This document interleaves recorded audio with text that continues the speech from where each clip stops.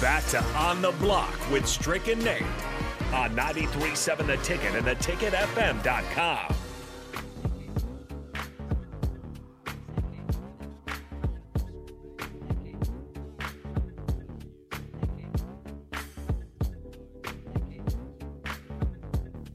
You're listening to 93.7 The Ticket. This is On the Block.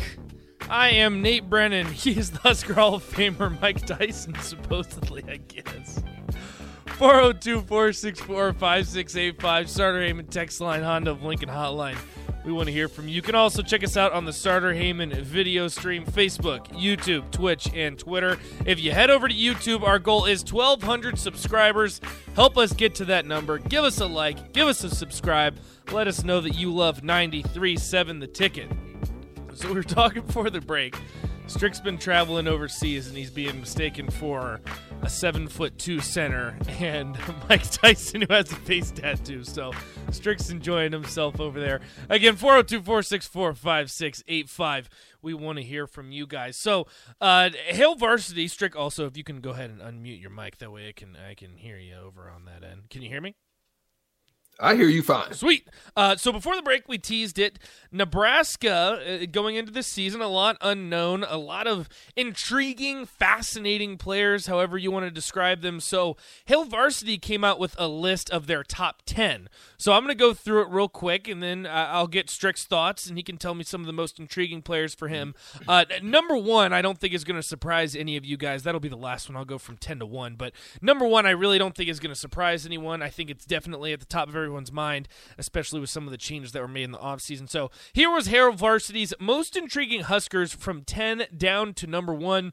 Number 10, Tommy Hill. Number 9, Marcus Buford. Number 8, Isaiah Garcia Castaneda. Number 7, Trey Palmer. Number 6, Anthony Grant. Interesting. Number 5, Ty Robinson. Number 4, Turner Corcoran / Teddy Prohaska. Number 3, Mark Whipple. Number 2, O'Shawn Mathis. And number 1, Casey Thompson. So I don't necessarily disagree with the top 10. I probably would have changed up a little bit. First and foremost, Strick, I think Casey Thompson being number 1, that doesn't really surprise me. I think most Nebraska fans would probably agree, simply because we've only had Adrian Martinez really to judge and really to watch at the quarterback position for the last 4 years. We know that didn't work out. A lot of people saying, oh, it's been Scott Frost's fault. It's been the special teams. It's been Adrian Martinez. Verduzco's been thrown under the bus a couple times by the fan base. So I think what makes it most intriguing about Casey Thompson is not only is there unknown, we're going to find out pretty clear who was the problem here over the past couple seasons. Yeah, I think so. We're gonna. Well, it's not going to be very, very clear. I think it's going to be clear to some extent because Here's why. I mean, Whipple, in a sense, you know, if Scott Frost stays true to form and what he has stated and he's authentic in what he has said, then we do know that it won't be fully in his hands to be the judge of that, because if he does and he allows them to do what they do, then it's going to be that decision that was made, because obviously Casey Thompson is loved by Frost. They love him. They think highly of him. They also think highly of Purdy.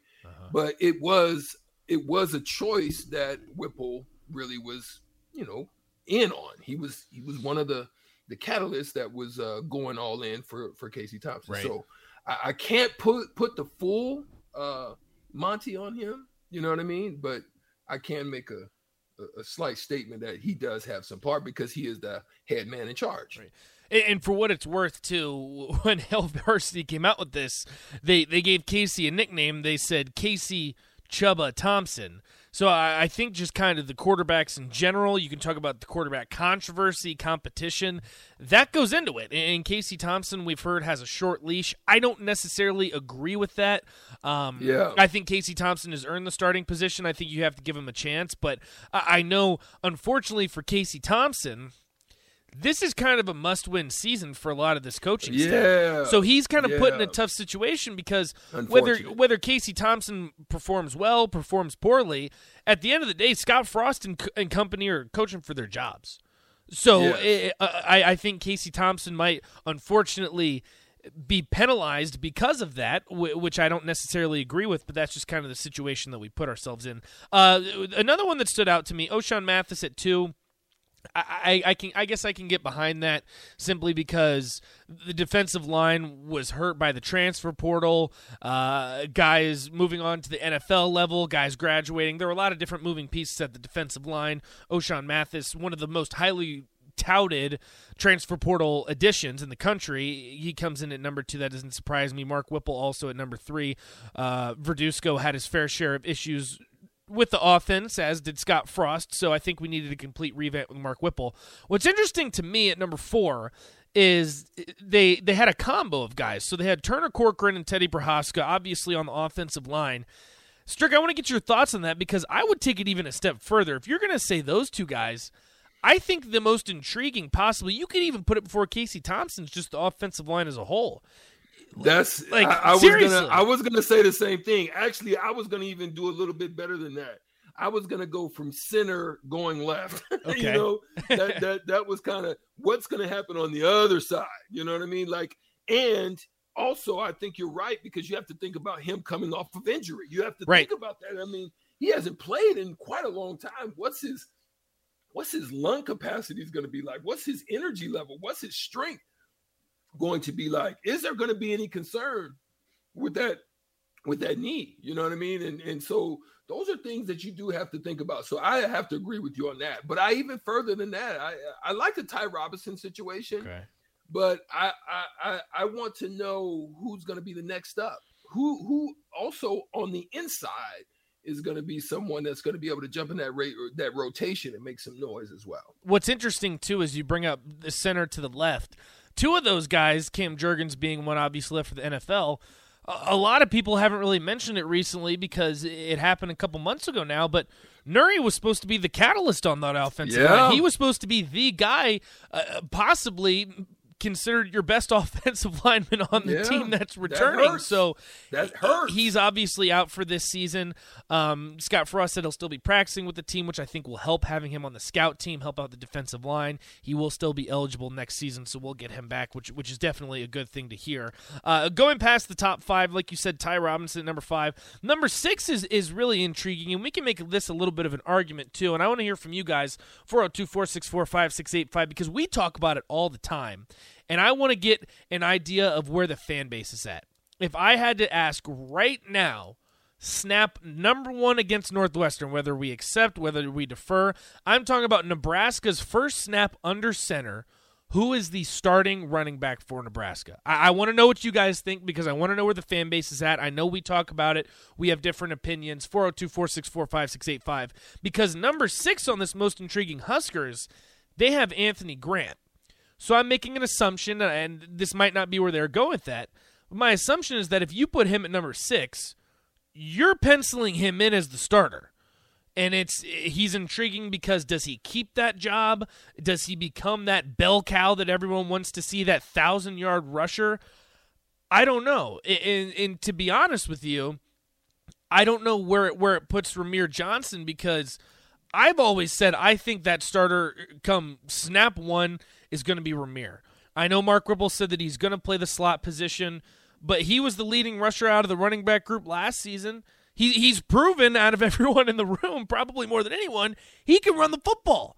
And I don't know if you're going to use him as a dual weapon. And when we talk about this 1,000-yard rusher, I think Ramir kind of falls more into the category 1,000 all-purpose yards, whether it be from the slot position, whether it be behind the backfield. Hell, you can even do some wildcat and put him at quarterback and see what happens at the red zone, for crying out loud. But that's who I'm going to say at number 1. Stricker, you buying Hail Varsity saying Anthony Grant, probably the running back there on snap 1? I think so. I think he's probably going to be he's the guy I think that has most of the skill set that's going to be needed in this early part of the season to get a good feel as to how Nebraska is going to be able to run the ball. And he's the one I think gives you a little bit of Jacquez Yet, gives you a little bit of Ramir Johnson, gives you a little bit of all those pieces that you don't have to be so siloed into one aspect of what those players bring to the table. I would say for me, a big one that jumps up there really big is both place kicker and punter. Yeah. So Bleak Road, I'm looking at Bleak Road, and I'm also looking at Bushini. I would agree with that. Those are the ones that I'm, I'm interested in to see how they're going to help win this battle when it comes to field position. And it's interesting, too, because Texter says most intriguing Husker, I would say the special teams unit. If we're pulling all of them together, I'm right there with you guys. We have a bit of some differing opinions here. Corey and Lincoln says, I like Grant as a breakout player in general. John and Cortland says, don't know who, better be hauling the rock first play. I'm all for it. Run the damn ball. Strick's there with me, too. Seattle Joe says, Jaquez Yant, and that's a really interesting one because I feel like out of everyone in the backfield besides maybe Gabe Ervin, Yant's the kind of guy you don't really know what you're going to get. He's cut down on weight a little bit. He's kind of that bruiser running back. I don't know. I'd be certainly okay with Yant taking the first couple snaps too, especially if you're trying to establish a ground and pound, get your 4 yards here, 3 yards there, maybe break a 7-yard carry there. I think he's late for me. So you think towards the end of the season? I like Yant's second half. Okay, where it's ground and pound. It's time to you didn't felt a little bit of this this muscle, this strength, this hitting it hard in the trenches. Now all of a sudden you come with somebody with that kind of speed, with that kind of power, with that kind of downhill running, one cut guy, get in there and pound on him.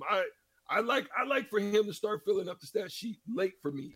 Third quarter, mid third quarter, if you got it sealed, definitely in the fourth quarter where you're trying to keep moving them chains and get them first down. Those are those running back powers, run between the guard and the tackle, and just shove it down their throat. I can get behind that. Texter says Prohaska will be all Big Ten. Trust me, if Nebraska has an all Big Ten caliber offensive line, if you sprinkle in a couple guys, I think Nebraska's going to be pretty darn good this year. John says first 10 plays, all running plays, march it down the field. Strick, your thoughts. I know you're a big run the ball guy.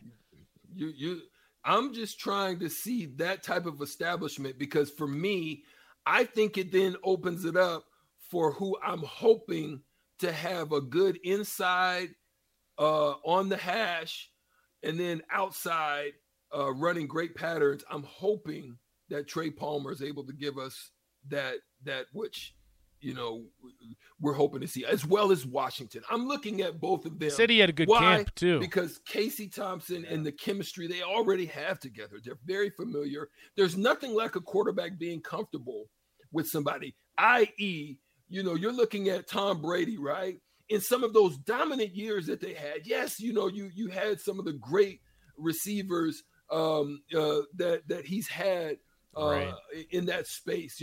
There's been tremendous receivers.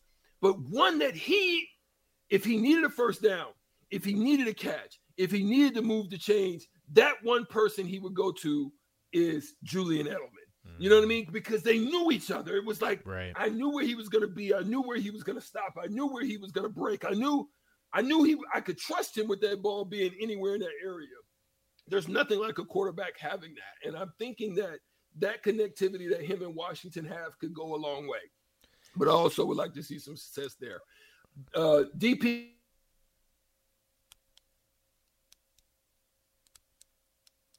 Stricky, you still there? We lost you there for a second. I'm not sure if you can hear us. Having some connection issues here on the Starter Heyman video stream. Would like to see. Oh, you still there? You hear me, Strick? Yeah. Okay, yeah. Can you repeat that? We lost you there for a second. Yeah, sometimes dealing with the international. But what I'm saying is DP has spoke about the wide receiver position, and one of the things that we would hope to see is a consistency with everybody, maybe 3 or 4 guys having 600 to 800 yards. Right. And that would look like that would be a very good, successful year for the receiving corps. And that's kind of interesting that you mentioned the receiving corps, because then that goes in turn. Gus says intriguing players would be the return men for me. 25 yards on kickoff and 8 to 10 yards on punt return, something we haven't seen at Nebraska in quite a while. And I think that's one of the reasons, Great too. point. A lot of people don't mention Trey Palmer had a punt return touchdown last season. Like, I think part of what makes Trey Palmer such an asset to this team is that if you throw him back there as a punt returner, I'm all for, like, I have trust in him. We haven't seen it on the field, but a guy that can score a touchdown at the SEC level, I have full faith he can hopefully bring that over to the Big Ten. Strick, I want to make sure that we mention this too, the Starter Heyman video stream on YouTube. Toby asks, what happens if Casey has a great year and Adrian has a great year? What does that really tell us? It tells us it's something else. I think that, okay, and I can't say it's Frost. I'd have to say it would be the previous regime that didn't coach him up to be who he really was capable of being. That's what I would say. I would probably agree with that. And it'll be interesting to see too, because maybe culture-wise over at Kansas State, whether it be they've kind of established identity. I know you talk about that a lot, Strick. I think that will help out Adrian. I think that might give him a little bit of an advantage because while he was at Nebraska, that there wasn't really any much of a culture. I guess maybe towards the end of last year, you saw maybe a little bit. Flashes, really, right, and not really an identity. And I think having something like that is really going to help out Adrian. But with that being said, I see what Mark Whipple did with Kenny Pickett in Pittsburgh, and it makes me that much more excited for Casey, right? Yeah, I think that Mark Whipple, there's a reason he handpicked Casey Thompson. Like, I think he fits what he envisions the offense looking like in Nebraska, which I think is really exciting. And before we go to break, I really do think Starter Heyman text line, I love that you guys are tapping in as well as the YouTube stream, as well as the stream as a whole. But listen, I think one thing, Nate, we need to take a look at, and we need to continue this conversation. I still think there's a couple players that really intrigue me that I would love to hear from you. Maybe we can touch it on after the Shootout with Strick coming back at 3. Sounds like a plan to me. We will get into that, but go ahead and call us now, 402-464-5685. Shootout with Strick is next. $15 Buffalo Wings and Rings on the line. Call now, 402-464-5685. Shootout with Strick after this on the block.